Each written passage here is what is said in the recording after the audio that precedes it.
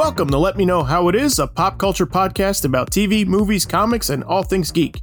We're taking a look back at Superman the Animated Series today. I'm Zach Slater. I'm Frank Melman. This is Tommy Smithereens. And I'm Clifton. It's hard to believe, but Superman the Animated Series turns 25 this year. Wow. No, it doesn't. A whole person who can rent a car ago. Right. I'm excited to do this one. This show doesn't get enough credit, in my opinion. I say that a lot. It gets a little lost in the shuffle. Batman the Animated Series is the innovative game changer, right? Batman Beyond is the rebellious popular one. And Justice League Unlimited is the standard for serialized superhero shows that rewarded viewers for their devotion for 4 series, right? Superman's kind of the middle child here. Doesn't get the same attention the older and younger siblings do. And that's a shame, because it's really, really good. It is. Superman the Animated Series debuted in 1996 on Kids WB, created in the wake of Batman the Animated Series. It was set to coincide with the release of Tim Burton's Never to Happen Superman Lives film, starring Nicolas Cage. Sorry. Familiar names you've all heard us talk about. Superman the Animated Series was produced by Bruce Timm, Alan Burnett, and Paul Dini because of their success with Batman a few years prior. What we ended up getting was kind of the same formula, a show that cherry-picked the best from all versions of Superman's vast publishing history. Tim Daly brought the Man of Steel to life, while Dana Delaney and Clancy Brown voiced maybe the definitive versions of Lois Lane and Lex Luthor, respectively. Superman ran for 54 episodes across 3 seasons, so let's dive in. This show is great. Yes. Bye-bye, everybody. Yeah. Good night. Yeah, it's a great show. I still maintain from the start that it's probably one of the best origins we're ever going to get outside of the comics for Superman. Mm-hmm. And I've said that for a long time. You know that's how I feel about it. Oh, yeah. It still holds up. I'll go on further. Okay, go ahead. I say it's one of the best retellings, including the comics. Oh, well, of course, yes. But yeah, no, it starts off what? Last Son of Krypton, right? Yep. Yeah. Last Son of Krypton 3-parter. Mm-hmm. With, I remember it aired as a premiere movie in prime time, hosted by Nick Freno, licensed teacher. Oh, wow. That was the WB back then. Wow. I didn't remember that part. I very well may still have that on tape somewhere. I might as well. Someplace. Yeah. I may as well. But no, I remember hearing the rumors, and that was long before the internet was a thing. Mm-hmm. But I remember the rumors of, that Brainiac was, spoiler, tied in more to the origins of Krypton. And at the time, kind of like, what? Bristling at the idea of that. Yeah. Yeah. And then, ever since then, I'm like, no, it makes perfect sense. I love the idea of it. It's such a nice way to include that character right off the bat, Right. so that it makes sense that he's more involved. Make that connection stronger, right? Yeah. Oh, yeah. And the idea that he wants to collect.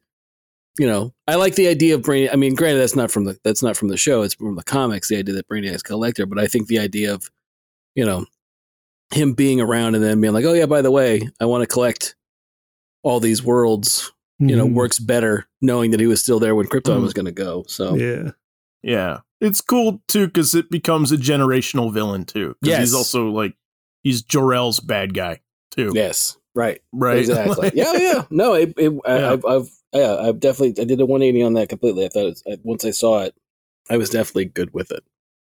I didn't realize that it wasn't the correct thing because, as you guys have probably heard me say before, I was not a Superman fan before I saw this show, and this show was my gateway drug to Superman, and made me go like, oh, I get him now. Mm-hmm. He's cool, and I like this stuff, and I had always heard over and over again about how Superman's bad guys were not any good. And nothing to write home about and everything. And listen, the thing that I say to people, I'm like, if you want to appreciate Superman's rogues gallery, watch the first season of this show. Sure.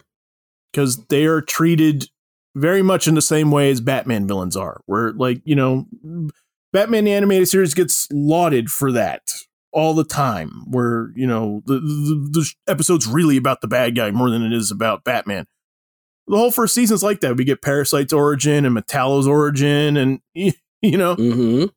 yeah. But I think when you're talking about the fact that Superman, the animated series, doesn't get quite the love or the accolades that the Batman stuff is, I think that it's, part of what makes Batman the animated series work is that it is so heavily based in noir, right? Mm-hmm. As a style, Yeah. and I don't think it's as easy to pin down what, if anything, the Superman the animated series is sort Right. of borrowing from.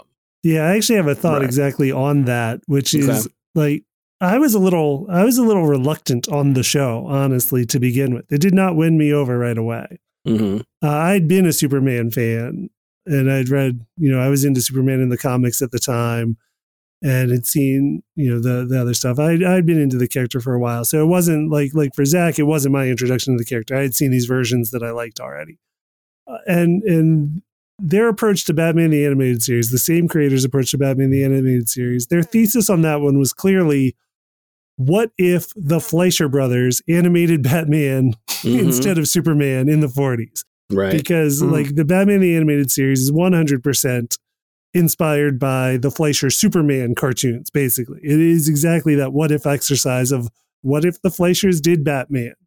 And that drives a lot of their creative choices in Batman the Animated Series. They had that kind of palette to look back on, that style to look back on, and just say, like, what would they have done? Right. And what can we do kind of in the spirit of that? And then I remember them talking in interviews and stuff at the time before Superman started, and how they were going to basically avoid any of that, like any of the 40s stuff for Superman. Mm-hmm. And I was like, okay, Yeah. so now your thesis is what if the Fleischer brothers didn't animate Superman? Right. And that's what's driving your thing. And that's not anywhere near as compelling to me as what if they did Batman. Right. Right. And that I do think that gets to the point of what you're saying. It is kind of harder to pin down. And that is why, like, I was a little slower to get into it, because it didn't have that easy concept that I could just jump in and be like, oh, this is what they're doing. I get it. Mm-hmm. That said, I did over time appreciate it. I have seen all of it now, and I Right. do appreciate bits of it quite a bit. But yeah, I was a little slow on it exactly for that reason. Yeah. There was they were initially, I mean, I'm sure people know this, that there's some design work floating around out there of this show with the 40s aesthetic, because that was what they were thinking for a little while, because clearly, like you were saying, they were inspired by the Fleischer stuff, because it's awesome, it's great, right? But they had also thought to themselves, like, the Fleischer stuff is so good that, like, we don't want to be like, we're just going to look like we tried to do that and failed, because they're going to have done it better than we did. Right. For a lot of reasons. And so they avoided they went against doing the 40s stuff with Superman. And I thought that was like an interesting take. But yeah, I mean, you're 100% right. This one doesn't have a language and a visual style like built into it like Batman did.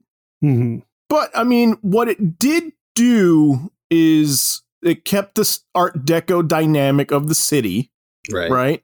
And just went with the brighter futuristic version for Metropolis, right? Which you guys can explain to me a bit better, because you guys were reading the comics at the time. Was Metropolis, like, distinctively in its visual style meant to be the city of tomorrow always? I don't believe so. No, it's one of those. I think they play with that a bit later, right? Mm-hmm. But I don't think at the time it was. I mean, they obviously had, there's future Superman stories and Legion stories with Superman in or Superboy in them, but I mean, as a city, no, I don't think it was ever kind of thought of as the city of tomorrow. I think they basically had, again, there's the debate of whether it's New York or whether it's Chicago, which city it sort of borrows from or uses as its template. But no, I never got the impression that it was supposed to be, even with, and again, it's one of those things where it's even with, with Lex being at that point, you're into Burn, you're post Burn Man of Steel and post Burn on Superman. So I don't, there's not even that idea that if you're going with Luthor as the businessman, as which what we get in this animated series, right? There's still not the idea of Lex using it's not like everybody has LexCorp appliances or LexCorp cars or, Right. that's not how he made his money kind of a Yeah. thing. Mm-hmm. So I mean, again, if you were going to do that take, I would think that would be the way to go, is that, Mhm. that, all that technology is based off of Lex, and that's what Right. makes Metropolis go. But we don't get that. So, Right. I do think in some way that is one of the legacies of this show in mhm. some way, even though it's never really like outright said that Metropolis is the city of the future and blah, blah, blah, blah, blah. And, and compared to Gotham City and all that stuff. But I mean, I just think like it just kind of became that. I just feel like everybody just sort of like adopted that Mhm. moving Well, yeah, forward. And I feel like it may have its roots in this show a little bit in that take. I think we've talked about the idea before. It might have been way back when we did, editor's note, asterisk. When there's an episode we did about fictional cities early on. You're right. I think we mentioned the fact, Tommy and I mentioned, like, if you play the DCU online game, Metropolis is always, brightly lit. It's sunshine day, and then Gotham is always is nighttime. Right. Yeah. No matter when you Right. visit, it's always that way. Mm. And I think that's, again, there's not a lot of street level. I mean, there are bad guys, there are thugs in Superman the Animated Series, but when you're talking about street level crime, obviously Batman, the Gotham City is going to have way more of that than, than Superman would. So, Yeah, inner gang's a thing. yeah, of course. Although interesting that the gang themselves is even sort of like powered up more than a gang in Gotham City is, right? Because like the gang in Mhm. Superman City is also like a conglomerate of all the gangs together teaming up, right? Right. Right. And they're getting powered, then they're getting weapons from another planet. Right. Yep. Yeah. Right. But yeah, so I think for me, one of the things also that really makes it palatable is that Superman can be hurt in this show. Yeah, he's a very vulnerable Superman for sure. Mm-hmm. And I think, right, like he's does amazing things, right? Like he's lifting trains up and and all kinds of things like that too. Like, I mean, it's not like he's not super, but like when he gets hit by a super powered guy, I feel it, right? Like I buy it. Like, right. Well, I mean, that's the thing is he's in full command of like all the power Superman's supposed to have, but I know like there's a lot more of I guess there's an emphasis on the fact of stuff like electricity bothers him more than I thought it would, or right. Or like you said, when he takes a punch or he takes someone swings something at him, it definitely affects him more than I would say. He's definitely not the Silver Age Superman in this. Right. Whereas, that Silver Age Superman is much more of a, I can juggle planets. I can do, all that sort of stuff. Fly back in time. Right. I can break the time barrier. I think this is, again, even though we're post-Burn, I think a lot of what stuff that was started like in Man of Steel, again, sort of fans out into this. That's one aspect. And the other one is definitely Lex. Mm-hmm. But we're talking about his power set and his ability to get hurt. I mean, it's definitely one of those things that they wanted a more, and this is kind of laughable to say, a more realistic Superman after post-crisis. That's the one we get, which I'm fine with. But I definitely, you definitely see Superman more so than in anything else. I think, like you said, you can feel those punches, you can feel the battle, you can feel, He gets knocked down. Yeah. Oh, yeah. And it's definitely, but again, it's on a sliding scale because it's one of those things where a fight with Lobo is not the fight that he has, at the end of the series, right? That fight is, we'll talk more about that, but that fight, comparing the two, again, it's a sliding scale of what he can and cannot handle, right? Mm. Yeah. So, and worth pointing out that they did this without kryptonite every week. And without magic every week, right? And they did, I think of some innovative ways to make him vulnerable, right? Mm-hmm. We're like you said, like electricity they make is like has an effect on him, right? Well, if it's enough of it, if it's a big enough dose of it, and light has an effect on him, and That's one of the things I was going to bring up was as much as I love Livewire as a character that's introduced, Luminous is another one that I'm just like, this character's great, that uses light in ways that, I think outside of Morrison, I don't think anyone's really decided to use that kind of attack on Superman. Right. And I say Morrison, meaning Grant Morrison and some of the JLA comics and other stuff that he did. Right. Going deeper on Luminous, explain his shtick. If I remember correctly, he's everyone's a LexCorp scientist, right? In the show, like did they all work for LexCorp at one point and they're disgruntled or upset? I can't remember for sure because I haven't watched that episode in so long. But I do remember the one where he's basically using the Red Sun stuff on Superman, which either lessens or decreases his powers, right? Right. He was an interesting one where he was set up in a previous episode before we saw him as the supervillain. So yeah, he was a scientist. I can't remember if he was LexCorp, but I mean you're right. In that city, it's either LexCorp or Star right. Labs, right. And he was kind of he was somebody Lois would turn to for as a source for things in her story and like as a resource for technology and all that other stuff and everything. He's very, very low level in that first episode. It's just gadgets and stuff like that he's using. Right. But when he comes back as Luminous, he's got like the light suit and now he's got like much, much, much more at his fingertips. Right. And so in the hook of that one is that he's basically utilizing satellites in orbit to filter out sunlight so that only the red sun rays are coming in and thus making Superman's powers like dwindling. Right. Okay. Yeah, that's right. Yeah. And it's really like, it's awesome. And it's like, why isn't he in the comics more? Right. I think I think he just debuted like this year.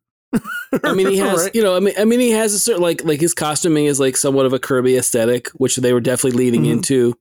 I think I remember reading something along the time of, I don't know if it's Bruce Timm or Paul Dini saying something along the lines of, we liked the, like you said, we liked the Rogues Gallery that we had, but it kind of clicked for us when we were like, oh, we can use all the Fourth World and Kirby stuff as well. Right. Yeah. When, since all that stuff was introduced in you get a lot of that stuff in Superman's pal Jimmy Olsen that Kirby did when he came to DC.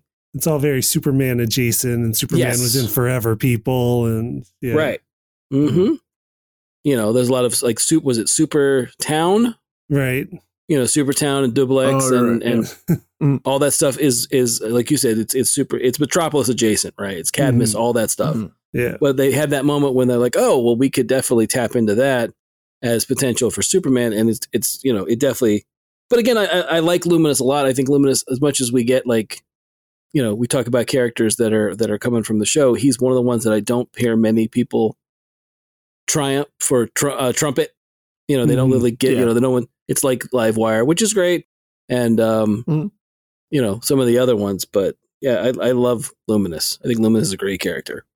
Yeah, me too. I think Livewire is a little bit easier to focus on, right? Because she has such a charismatic personality, and and she's a great character too. I think, that's another thing that gets me too. Is I feel like this show should be talked about just more for that, right? That she's a character that's popped up in Supergirl, and Yeah, she's the closest the show has to a Harley Quinn, like that kind of breakout, breakout character, because she has appeared in the Supergirl live action series. It was some cool episodes in season 1. I liked those. Yep. Those were and good. The original Livewire was Lori Petty, right? Was that who voiced her? Yeah, did an excellent job in the show. Yeah, Lori Petty was the one that started when it was Leslie. It was the shock jock that she played. Right. Yeah. Yeah, I can't remember her name. Yeah, that's right. Which I think is a nice, and I didn't know it. I mean, I guess I probably knew it at the time, but I'd forgotten that Livewire was that episode was written by Evan Dorkin and Sarah Dwyer. Oh, really? Milk and Cheese. And Sarah Dwyer. Okay. They wrote that episode together. Yeah. Oh, wow. Yeah, so I did not know. Like again, when I think about Livewire, no one ever mentions like they're like the ones that I guess created her for the show. I don't know visually if they came up with the same, if they came up with the rough for her or whatever. But Yeah, they're the two that created her. But yeah, she's the one that everyone points to. And again, she's a great character. I like her a whole lot. I mean, she's great in the crossover. It's not a Superman episode. It's the crossover, The Girls' Night Out, when she teams up with Harley and Ivy, and then Supergirl and Batgirl. That's a great episode. But yeah, I just think that as much as we get, like you said earlier, that we got do we want to talk more about new characters? Or we want to talk about the definitive take on some of these voice actors for existing characters? I mean, because I'll keep talking about new characters if we want. No, go wherever you want. Okay. Well, like I said, I mean, you got Livewire. You've got what's the Kryptonian, the character that since they couldn't use Jaxor. Yeah, Jaxor and Mala. Jaxor and Mala. Yeah, since you couldn't really use, I guess. Could they not use Zod and Feora, or they just were like wanting to create something new? Yeah, I don't know for sure. This is one. Yeah, I've never really quite figured out what the story here was. Right. And I don't even know if Jaxor is original. Or do you know for sure? Because I don't know that if that is true or not. I'm not saying it isn't. I just don't know. I never knew if he was just some obscure also character from some book in the 50s. I know. I think he's not original. I think she is, but I'm not certain. Let me look. Hold on. Okay. I'm pretty sure he's one of those, bearded Kryptonian villains from the Phantom Zone. Yeah, according to Wikipedia, character first appeared in Adventure Comics 289 in October of 1961. He has been described as the worst troublemaker in the Phantom Zone and was the first criminal banished there. So he's been around for a while. Mm-hmm. So, but I think she was, for whatever reason, was strictly created for the show. I think. Okay. I'm not certain. That I'll have to look up really quick. Again. But yeah, it's one of those where, normally the shorthand for Kryptonian villains from this Phantom Zone is Zod or Feora or Non, and Non the other one. Right. Yeah. From Superman, from the Christopher Reeve Superman 2. Which I love. I love those characters. I think the movie's awesome. But yeah, actually, but hang on. But since you're bringing up Christopher Reeve, it is interesting to point out. I think when that movie always seems to be the reference, somewhere, right, in all things Superman that we get in other media. Mm-hmm. There's really not a whole lot of reference to Christopher Reeve. True, that's true. No, you're right. Like, I mean, for the Fortress of Solitude, when we see it, it's not that crystal Fortress of Solitude that seems to be in every other version. Right. Mm-hmm. Right. That's an impressive feat also, I think, in my mind, that it's like, not only is it not the Fleischers, but it's also not Christopher Reeve and not Richard Donner Superman. And Krypton, their Krypton is also different than the Krypton that makes it into every other version. Mm-hmm. Or similar, like the Krypton that usually makes it into the versions is like very brutalist. Like if you have the architecture style, it's very stark. It's very like straight lines and solid things and crystals, like you said, because Fortress of Solitude is often supposed to be like an on-Earth representation of Kryptonian technology, and that's one of the things in the show that I do like quite a bit about is I like that their Krypton looks like a nice place to live. Yeah. Right. And most of the time it does not. And it's always one of my pet peeves about like the other stuff that shows Krypton so harshly and show it so horrible is because I'm like, we're supposed to mourn this place. Like this place doesn't exist. We're supposed to be sad about that.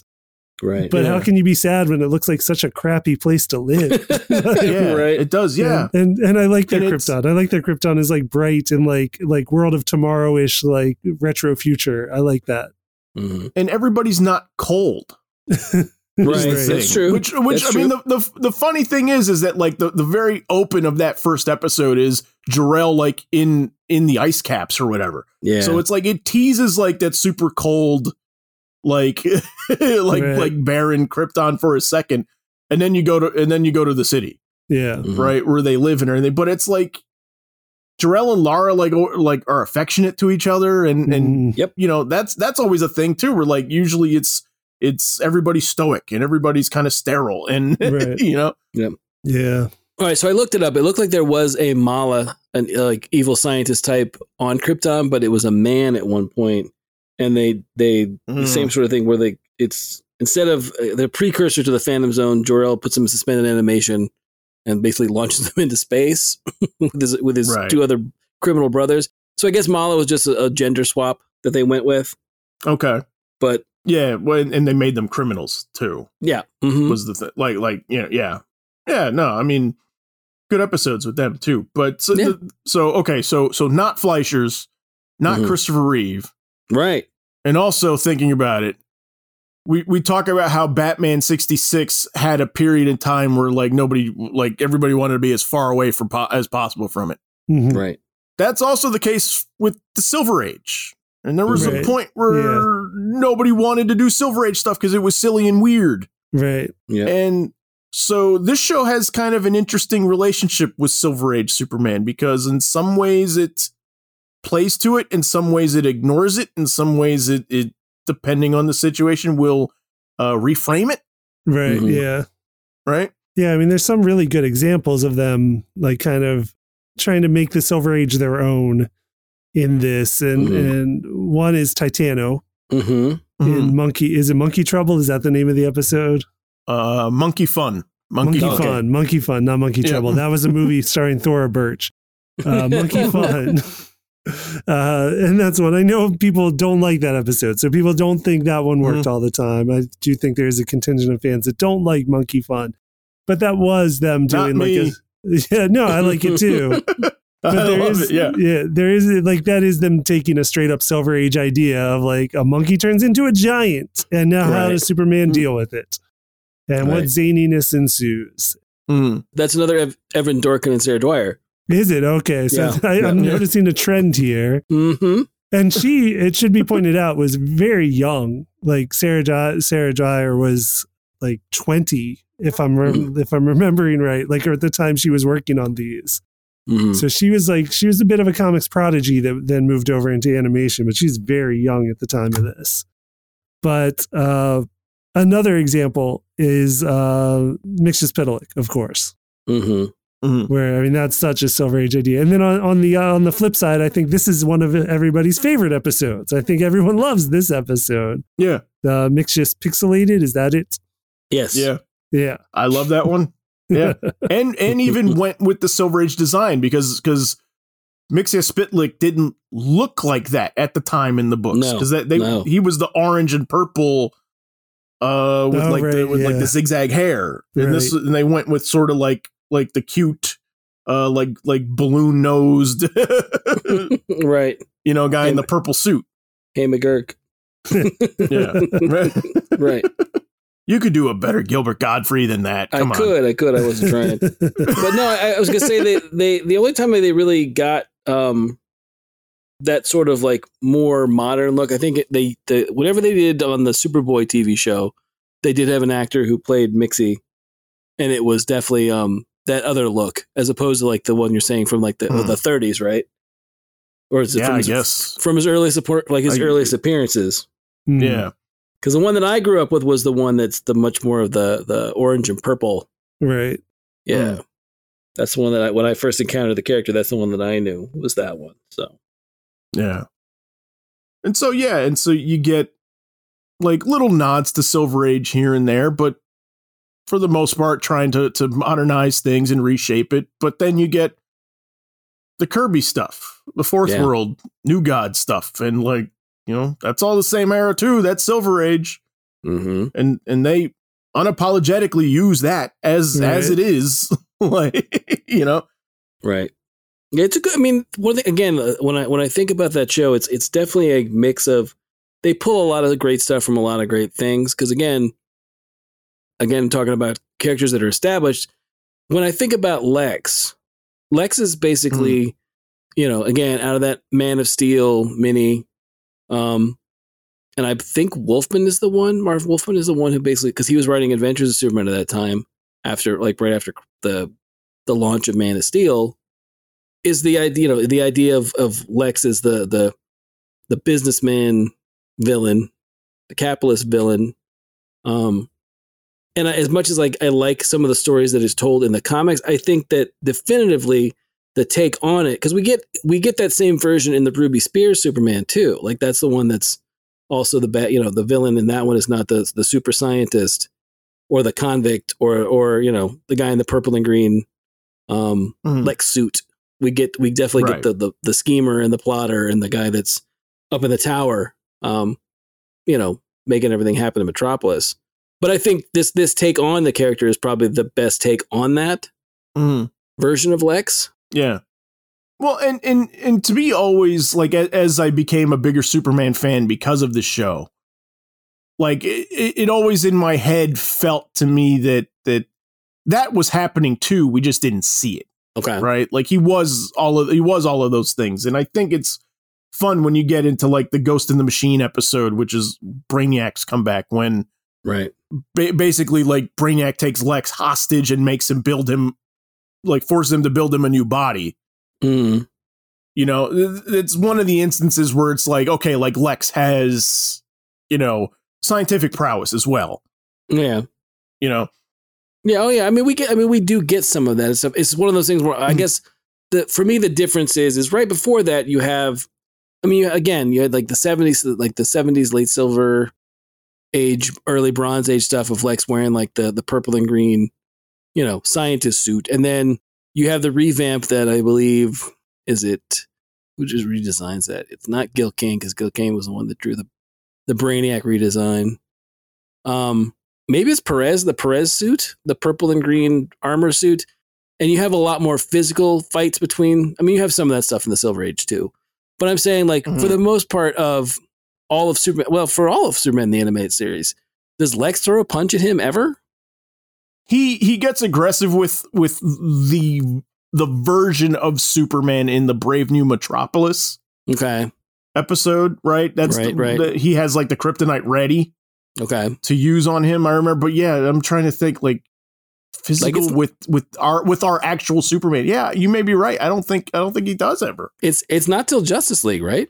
That Lex puts on, that Lex really graduates into full on, I'm going to fight superheroes as a super villain, right? Lex, right? That kind of we traditionally knew before that. So, it's again, it's one of the, because normally when you're thinking like evil super scientist, super villain, Sivana, Dr. Sivana from Captain Marvel or Shazam is usually like in a giant robot, where Lex is like the one to put on like an Iron Man type suit and fight him. So again, it's one of the things where looking back at the series, again, the idea that he never really does that, and it's not till later that it happens when it's not even the Superman series anymore, is interesting too, I think. Yeah. Because there's also the thing that starts in Man of Steel is the idea of Lex operating, through proxy. I'm going to have this guy fight Superman, or I'm going to create this, I'm going to create Bizarro, or, it can easily be explained as, oh no, that guy worked for LexCorp, but he's disgruntled and that's why he's doing this Superman. Right. That whole plausible deniability that Lex has in this series, is different than the full on confrontational one we used to get prior to it. Right. So, but we would be remiss talking about Lex and not talking about Clancy Brown. Mm-hmm. Sure. And how amazingly, good, he's a great voice actor and an actor to begin with, but since then I can't think of Lex in any other way voice wise than Clancy. Right. Like that is, I don't know how it is for the rest of you, but that's how it is for me. Yeah. Yeah. It's very hard to not hear that voice. And I think every Lex voice casting is always going to be compared to him. Yeah. But the thing with this show is there's not a lot of people doing voices. No. Mm-hmm. It's for the most part, like that's their voice whether it's like Malcolm McDowell is Metallo, or I'm trying to like Ed Asner, the late great Ed Asner's Granny Goodness. Like, oh my God. Right? So Michael good. Ironside. Yeah. Michael Ironside is Darkseid. Like, he sounds like that. Like, yeah. Right. Yeah. It's funny to think when I think about Michael Ironside, and he's so good as Darkseid. But I think back to again, this is not Superman, but when he did Legends of the Dark Knight episode and he does the future, the Frank Miller Batman from Dark Knight, it's always funny. When I look back, I'm like, no, it's like he's just so good as Darkseid. Yeah. Yeah. And even the couple we've already mentioned in the episode, Livewire, Lori Petty and Mixius Pitalik, Gilbert Gottfried, it's just their voices. They're excellent, but they're not It's not like a Mark Hamill Joker situation. No, not like really. they're not totally disguised in that voice. It's just them doing their thing. Sure. And then you get you get Mike Farrell doing Pa Kent and Shelley Fabares as Ma Kent. They're great too. Like, I mean, there's not a lot of episodes with them, but the episodes they're in are awesome. And they're still alive. That's the other thing too. Yeah, Pa Kent doesn't die. No. The Kents don't die. That's another thing. No. It's like different from every other version. Yeah. Mm-hmm. Right. Yeah. No, he can go that's out of I still say that's an influence of Byrne and Man of Steel is the idea that he can go, he can fly back to Smallville and talk to his parents, surrogate parents, but and get advice from them and hang out and have rhubarb pie, which is another holdover from Byrne. Right. But yeah, I just think, like I said, I just think there's so much that they do right in this series, and again, they borrow what they want to borrow from other stuff, and they make what changes they make another one that's not a new character, but a character that definitely stuck for a long time was Toyman. Yeah. I was definitely going to bring that one up. Yeah, that redesign and that character and just how creepy that character got. As a redesign is really like it's probably one of my favorite redesigns of all of the anime. I mean, like all of the Tim Dini verse stuff. Like that's one of my ones that I love. I think it's just a really great. It's not Winslow. It's not the goofy one we had or the one from like the Challenge of the Super Friends right. Or this one's again this one's it's unnerving. Right. a lot of his appearances. He's not a cackling bad guy, right? No. I can kind of see how they extrapolated it from the Super Friends, because the one in Super Friends looks like a marionette, right? Like he kind of looks like a doll, like a living doll. So I can see I can see how they extrapolated into this, but this is like the one we got is so much creepier, so creepy. Yeah. Well, the marionette one, the one that I knew from Super Friends, and then found out later they tried. They basically tried to do a modernization of the Winslow Shot. Yeah, Winslow Shot. Yeah. And he appears in the comics first, but the one that I like growing up, Toyman from the Challenge of the Super Friends is the one that I knew. That version, the one that even more so looks like a marionette. If you've ever read Jim Krueger and Alex Ross's Justice. Okay. That one is much more of like an actual like he looks like a wooden puppet version, right? Of the marionette Toyman. But it's like I said that redesign for Superman is the one where I'm like that Toyman I would be afraid of. Oh, for sure, right. Like when he's got the crack in the mask and just that monotone voice. Yes, yeah, that one is one of those redesigns. I'm like, yep, that's awesome. That's a really great design and execution of the character. I think it's really great.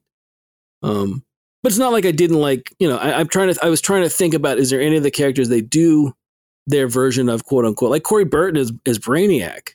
Yeah, is phenomenal too. He's so good too. He's so good. And again, getting back to talk about that DC Online game, he carries over to that, so he's Brainiac in that as well, and he's like the main thrust of like most of the game. And the Kryptonian aspect has stuck too a lot too. I mean, like not 100% of the time, but that creeps in. A lot of times, what you're getting is kind of like an amalgam of the Milton Fine green Brainiac, but he's tied into Krypton in some way. Right. You're right. Oh no, absolutely. Yeah. Yeah, that's one of those that's definitely stuck too. Which again, it's a nice, we always, Zach, you and I have talked many a time about making the circle too tight and having stuff be, but I still think that's a great, great place to make it fit is in the Krypton. I think that works really well, that Brainiac in there. Yeah, I agree. So it's a great contribution. Yeah, absolutely.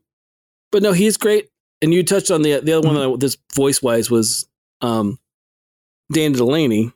Mm-hmm. Sure. It's hard to think. It's hard not to think of Lois and Dana Delaney. Again, she's just so good as Lois. Mm. You want to know what? Like she, I mean, God, I don't even know what to say about her. Right. You know what I mean? She's so fantastic in the role. Like it just. I don't know. I'm mumbling. I'm stuttering. I'm at a loss of words just how to describe like how good she is. Yeah. Oh yeah. She's right. Great. Like sure of herself. can get into trouble, but can also get herself out of it. Right. And there's episodes where like I would argue like she's the focal character for Brave New Metropolis, which is a big like fan favorite episode. Like that's her episode. Yeah. Monkey Fun is her episode. Like, it's really cool. I like that she was such a point of focus.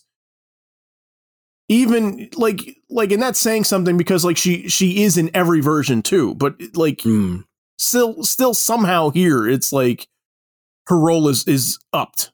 Yeah. Mm-hmm. Yeah. I mean, in some ways it's one of the versions I like about Lois is in this version, she's not, and I think it, in some cases they extend it a little too, not in other stuff, they extend it a little too far, the character, but I think she's on equal footing with him. And I don't always like in other versions, I don't always feel that way about Lois, or I don't always feel that way about another character that's tied to the superhero. But I think in this instance, like, Lois Lane's a big deal on her own. Right. And again, I think that's kind of a holdover from, I hate to keep going back to it, I'm going to hit it again, but that's, you get that in Man of Steel, that Lois is the one that's got, the cachet, or the, her byline is more important than Clark's early on. I mean, she's a big figure in Metropolis before Superman gets there, and even after. Right, that's one of those things where I think I think they do that in this series as well. They did this with Clark also, but this is a stupid visual thing with Lois that I love. Mm-hmm. I love that her design color palette changed. Yeah, from time to time, right? Because we saw her a lot in the purple blazer and the white skirt and stuff, but I liked that in some episodes they would just color the same design differently. Right. It would just look like different clothes. Like she would be in a red blazer and a black skirt, and it just looked like she was changing. She was changing her wardrobe, and they did this sometimes with Clark, but not as often. Clark almost always was just in the blue suit, but sometimes you'd see him in a brown. And I like that they did that. I just think that it's a fun little trick. Sure. One thing you guys didn't really expound upon that I noticed that I loved about the story is how they dealt with the characters in their past and their personality that intertwine with the powers, especially with Superman. Like, for example, I remember Frank earlier was talking about Superman and how his vulnerability was. But if you look at the series, it grew after time because, again, we're retelling the whole entire scope of Superman, correct? Mm-hmm. Yeah, so with that, a lot of his characters and villains change, as well as him getting used to his powers. But what I loved about it is they brought it back to his scientific roots without being scientific, like his exploration of it, his understanding of it, and what his father used to be. Because for the most part, he'd get pummeled by whatever villain that he would be confronting. And then he had to outthink his way out of his situation in order to find a different way. Mm-hmm.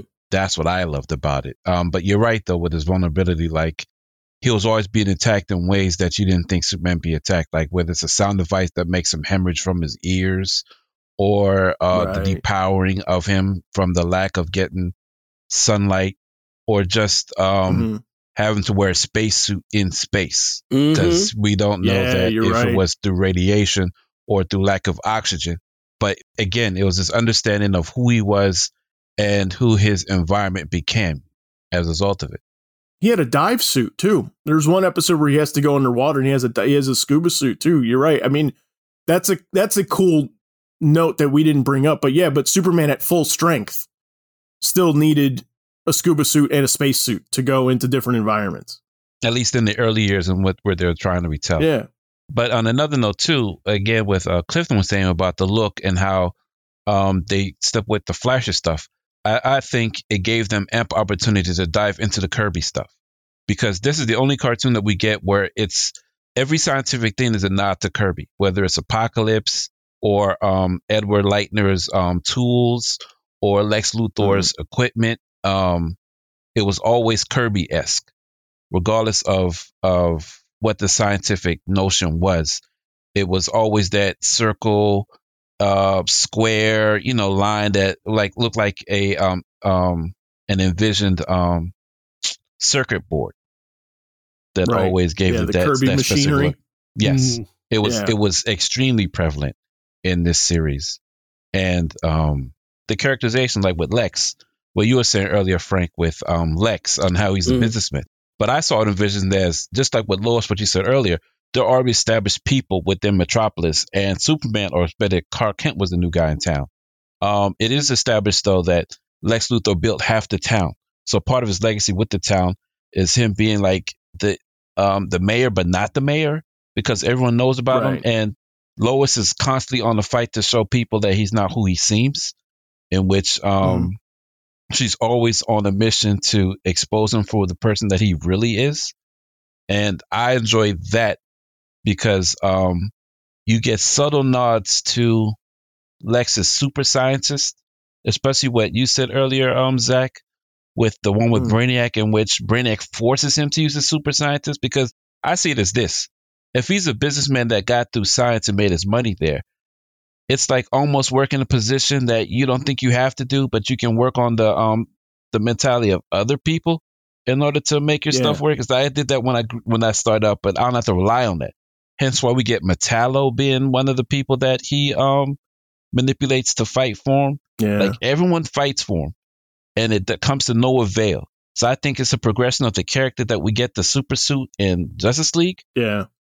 And he's like, F that, I'm going to do my own thing. I can't trust these people because they're always failing me. Yeah, you're right. There's a little, as you were talking, that made me realize there's a little evil Tony Stark with this version, right? Like, yeah. But he's never had a threaten Superman. It's always people. So why get that smart with these people that, I mean, it's made him billions. That's why I always looked at Lex in that regard, as far as why I love the series and why it developed. And then there's the three-dimensional character. I mean, we get how people are, not necessarily related to, I won't say their relationships with Superman. I mean, you understand why Jimmy Olsen is there, which he doesn't get played up as much, but he's definitely there. You get him and Batman's first meeting. You even get Lana. And what I like about Lana is Superman, it shows that Clark doesn't have bad taste, because Lana's a supermodel, you know? Right. So so it steps up Lois Lane, like he's on that she's on that level, but they don't play it up like that. I mean, you even have like with Leitner, Luminous. He does all he does to try and fall in love with Lois, and she spurns him despite him losing his job with Lex, which is again plays on her, how much she's a figure and how much people want to be with her. I mean, hell, they even make Bruce Wayne fall in love with her. Right. So it's no small thing to say. It's not like she's a typical person that Clark likes. It's like falling in love with a supermodel, or, you know, that's the best person that's ever done it. And you know, it definitely shows that she's of greater stature than him. But you damn near get the introduction of the Justice League through this show as well. Yeah. With like Flash, Aquaman, Kyle Rayner, Green Lantern, Dr. Fate. Dr. Fate. What else? I'm forgetting something. Oh, you even have Orion. I don't think we ever got Orion prior to that. When you finally get the nod to Apocalypse. Yeah. We get Granny Goodness. I'm trying to think what else. We got Maxima, whom we never see before since then. Yeah, that's right. Yep. We get Lobo for the first time. Lobo in the first season. Yep. Yeah. There's a lot. There's a lot to unpack there. Yeah. I mean, there is, you know, this show did push the guest star button from time to time. I think they did it elegantly. In my opinion, I feel like, you know, there was enough there that, like, you got excited when the ad came on and you were like, oh, Flash is going to be on next week. Right. You know, but I never thought it got too out of hand. What did you guys think? I'm just curious. I mean, I was rooted in, you know, in Brave and the Bold, DC Comics Present. So for me, it was not surprising that they would go that route and allow. And the other thing is the fact that I'm trying to think, again, when you're comparing the two series, Batman the Animated Series has guest stars, but it's not quite the same volume, I would say. Right. You know, there's, you know, you've got the Demon and the Creeper, Jonah Hex. Right. Zatanna. And that's, you know, that's about it. So maybe they have about the same, But no, I think the ones that they chose made sense. And again, you could definitely see that they were. I know there was a Wizard article at the time that showed like designs for, I believe like Vixen and the Question. There was more. What was the other one? There was like some other characters that they were trying to expand that universe. That there was talk of like they might build into a Justice League show someday. So the idea that they were seeding that made sense, but obviously the Justice League that we got was different. Yeah. And then again, some of the takes on the characters, we get a fairly traditional Aquaman in Superman, and then we get definitely a different one in Justice League. So who voiced Aquaman in Superman? Is it Miguel Ferrer? It is Miguel Ferrer. Yeah, I was trying to remember. Yeah, the late Miguel Ferrer. Yeah, and then like Charlie Slattery does the voice of the Flash right in that episode.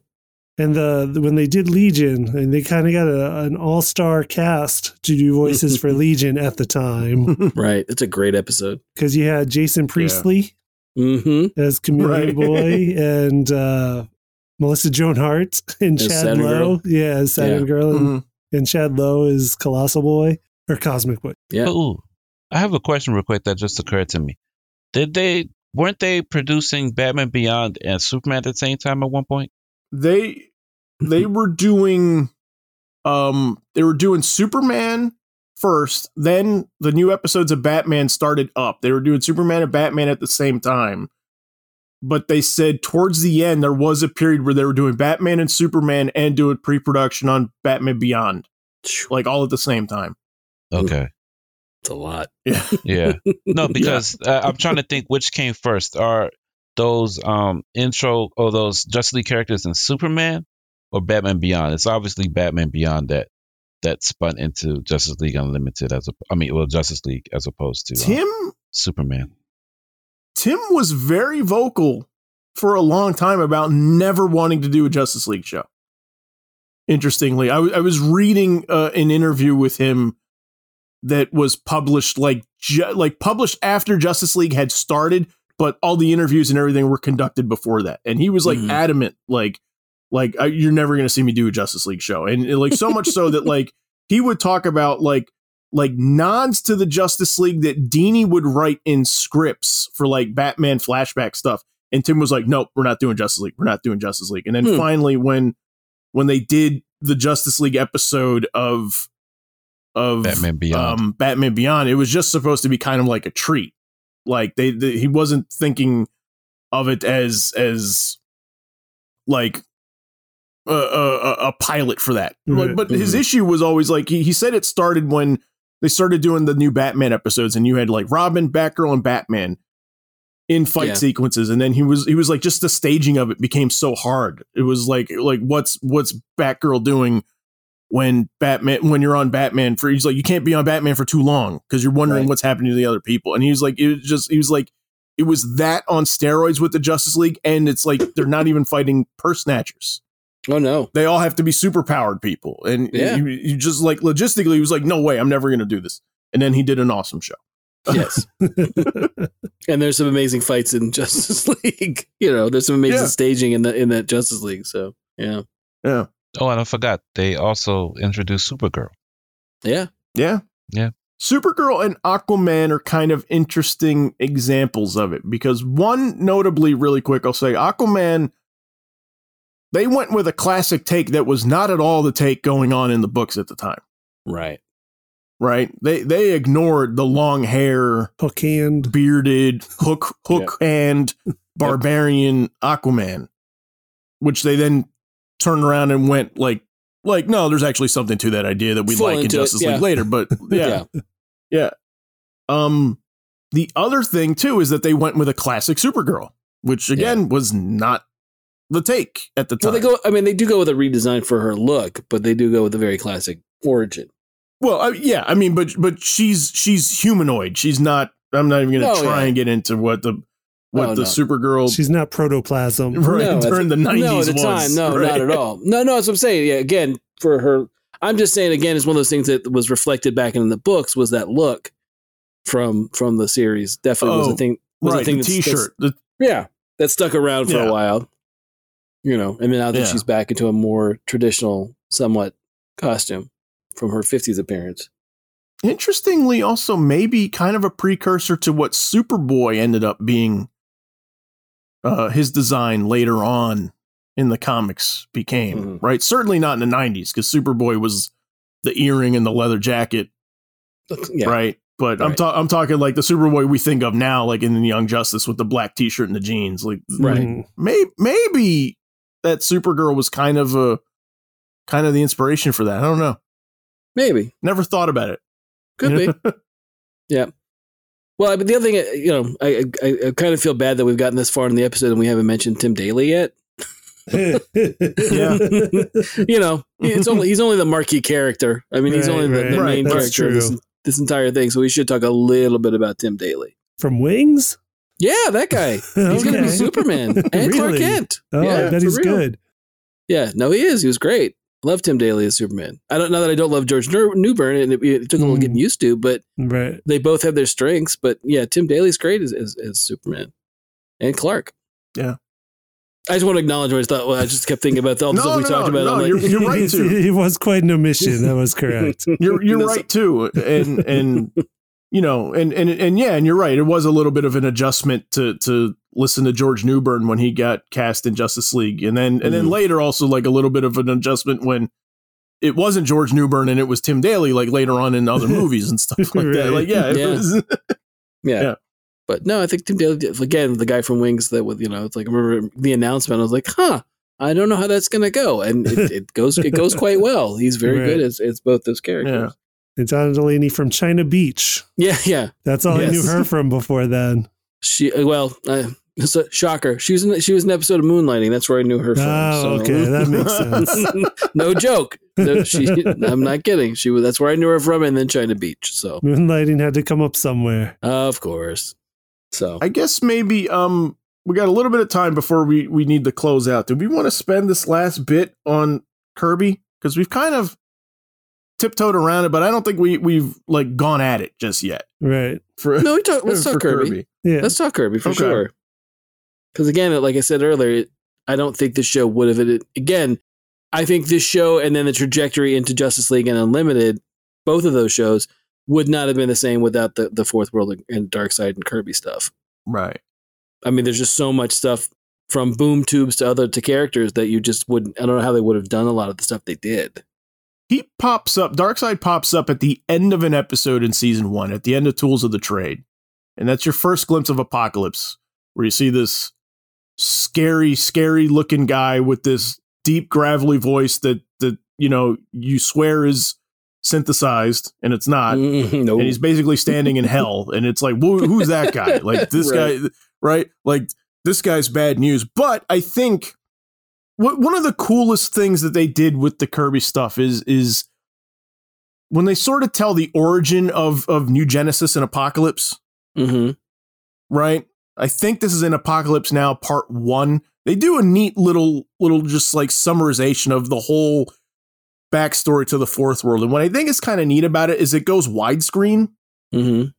And I never really like thought about it much when I was younger watching it, but I think that it's really kind of a cool way to kind of put focus, because this wasn't Samurai Jack. This show didn't do this often, ever, Mhm. really. Like, this is the only time where it changed aspect ratio to be cinematic, right?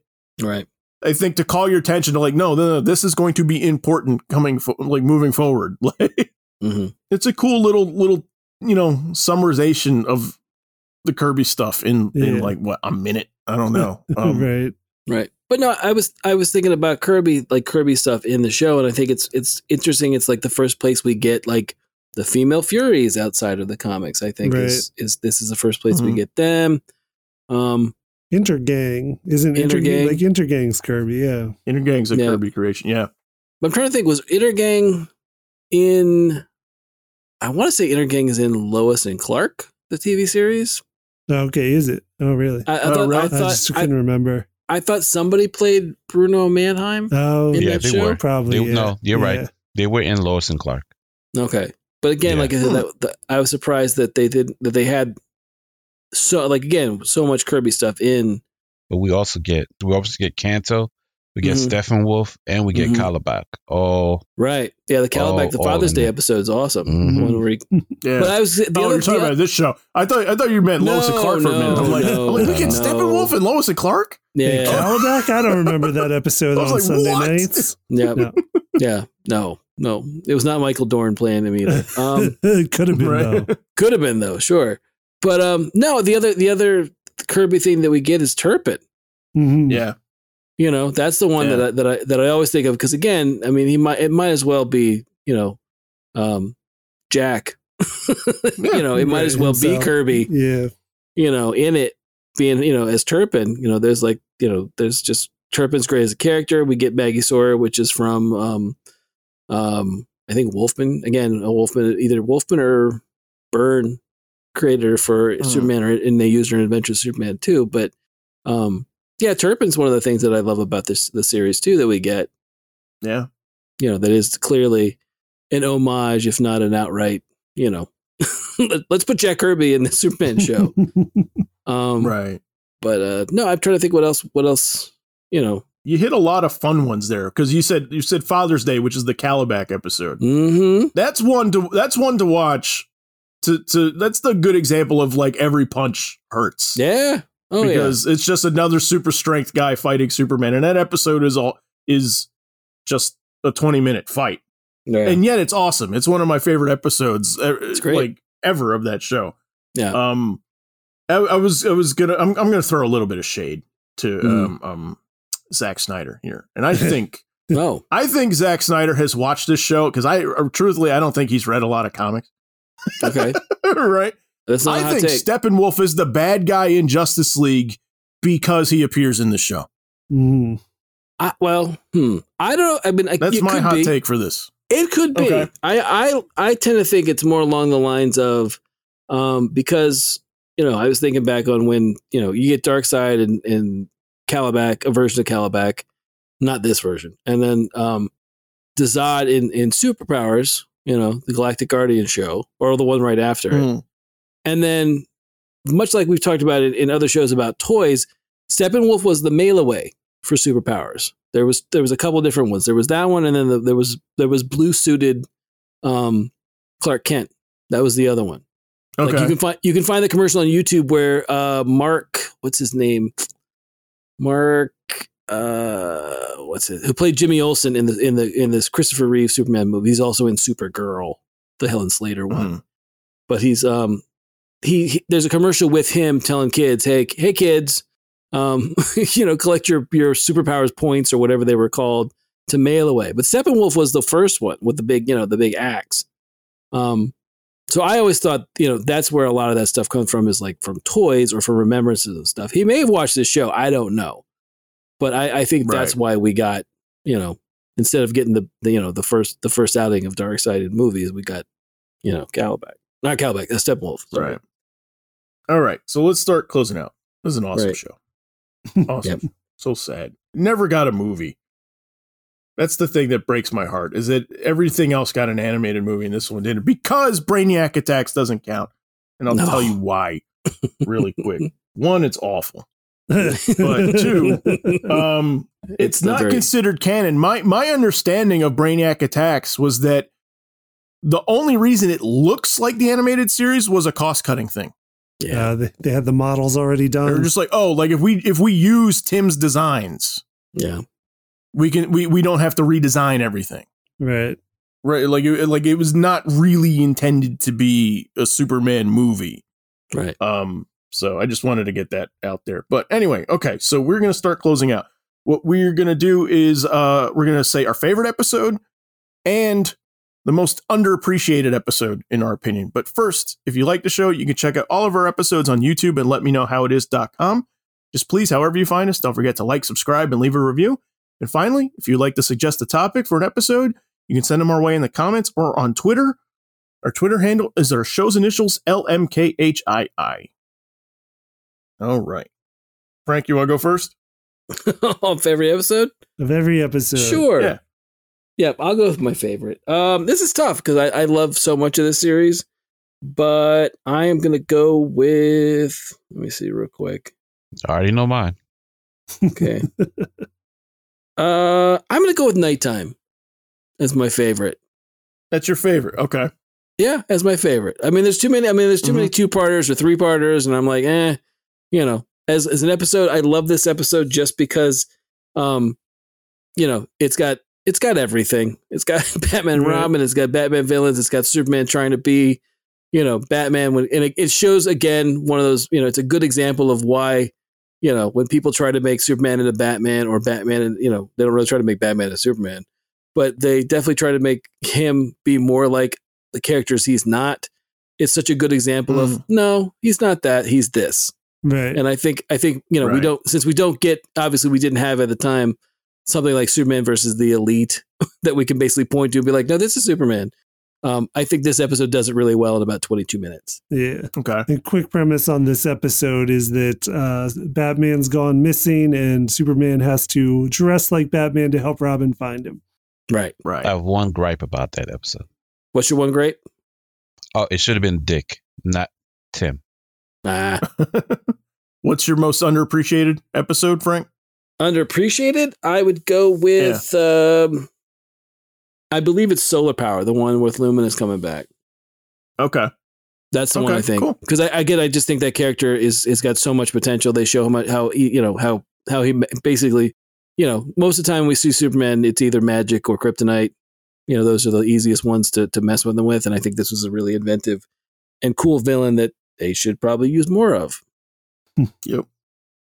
And he's got a Tron suit on, which is cool. It's a cool visual. He's got a Tron Kirby suit. Yeah, absolutely. Yeah. Yep. So those are my choices. All right, Tommy. Favorite episode and most underappreciated episode. Favorite episode almost falls into a 3-parter, but I say the first one, which is World's Finest Part 1. Well, yeah. I've seen this episode maybe 50 times if I'm counting. I can quote it. I love everything about it on how it's a lot of firsts. You get the glaring one, Batman and Superman, but you also get Joker and Lex Luthor. Yeah. You get Lois and Bruce Wayne, Lois and Batman, even how she thinks of Batman. You also get Bruce Wayne and Lex Luthor, which is something that makes sense. Yep. You even get Harley Quinn and Mercy, which is hilarious. Oh, we didn't talk about Mercy at all either. Yeah, not at all. His girl Friday gets everything done. Bodyguard. Mm-hmm. Yeah, she's a whole nother thing. But it's just their interactions naturally, not forced. You get the Joker and Superman, which is hilarious. Top to bottom, I love the introduction, but to capitalize it all, I love how the first episode shows each. I love how the whole 3-parter shows their weaknesses and strengths, even when they fight the other one's villains, and how they almost fail miserably because they underestimate the power of the other one. Yeah, right. That was great. It's a great episode. Yeah, I love that nightclub scene is awesome too. Yes. Yep. Right. Most underappreciated one. Oh, the late Mr. Kent. Okay. I like it because I think it's underappreciated because you see him, Clark being Clark. As much as he knows who he is as Superman, it definitely shows that Superman is the character he plays, but Clark who he is really. And it also shows his intuitiveness for dealing with the situation is, what if Clark died? And he doesn't because he's Superman. Because I love the premise in which he steps on. Clark Kent as a reporter comes into a situation in which the person he's investigating tries to kill him, and he'd been human, it would have worked. Yep. Right. But now he's forced to find a way in order to show that Clark didn't really die without exposing his secret as Superman. Yep. And how he resolves that is fairly interesting and funny, especially its effect on Lois Lane. And solve the case. And solve the case of who killed him. Too, which is cool. Yeah. So it's a car bomb that has witnesses. So people are like, that guy's dead. but it's like Right. it goes into the water, and then it's Superman is he's fine, but he's got to act like Clark is dead. Yeah, But I like Yeah. his reaction to him being dead and thinking he has to be Superman all the time, Yeah. Mhm. and he Yeah. freaks out in front of his parents, and it's a nice Yep. bit. It's a very Silver Age premise, but it works really well. It's really good. Mhm. And then you also see how Lois deals with it, and when he resolves it, it's hilarious. That I don't want to spoil because Yeah. how she's pissed off that he's alive, but at the same time not. It's hilarious. But yeah, that's the underrated one. All right, Clifton. Favorite episode, most underappreciated. I had a couple that are probably tied, and one of them was the Toyman episode we talked about before. Mm. So the one that we haven't talked about, one that we didn't talk about is also season 1, and it is The Way of All Flesh, which was the Metallo episode. That's a good one. Yep. And it has, was it Malcolm McDowell Mm-hmm. as Yeah. Metallo? So you can't beat that. No. And, Nope. and the reason I like this one is that it really, like, I'd kind of, knowing Metallo from the comics, I had never thought too much of a villain. He seemed kind of goofy idea, like the man with the kryptonite heart. Mhm. Mhm. That doesn't sound too bad. But in this one, it really made me like get a much better sense of the character and the danger he posed to Superman, and just sympathetic on his own, as it's kind of like a man or monster type of thing that he's in, of like who he is. And I just really like that one a lot, just for really making me have a much better understanding of that character. And I really like Mhm. Metallo now. Nice. Okay.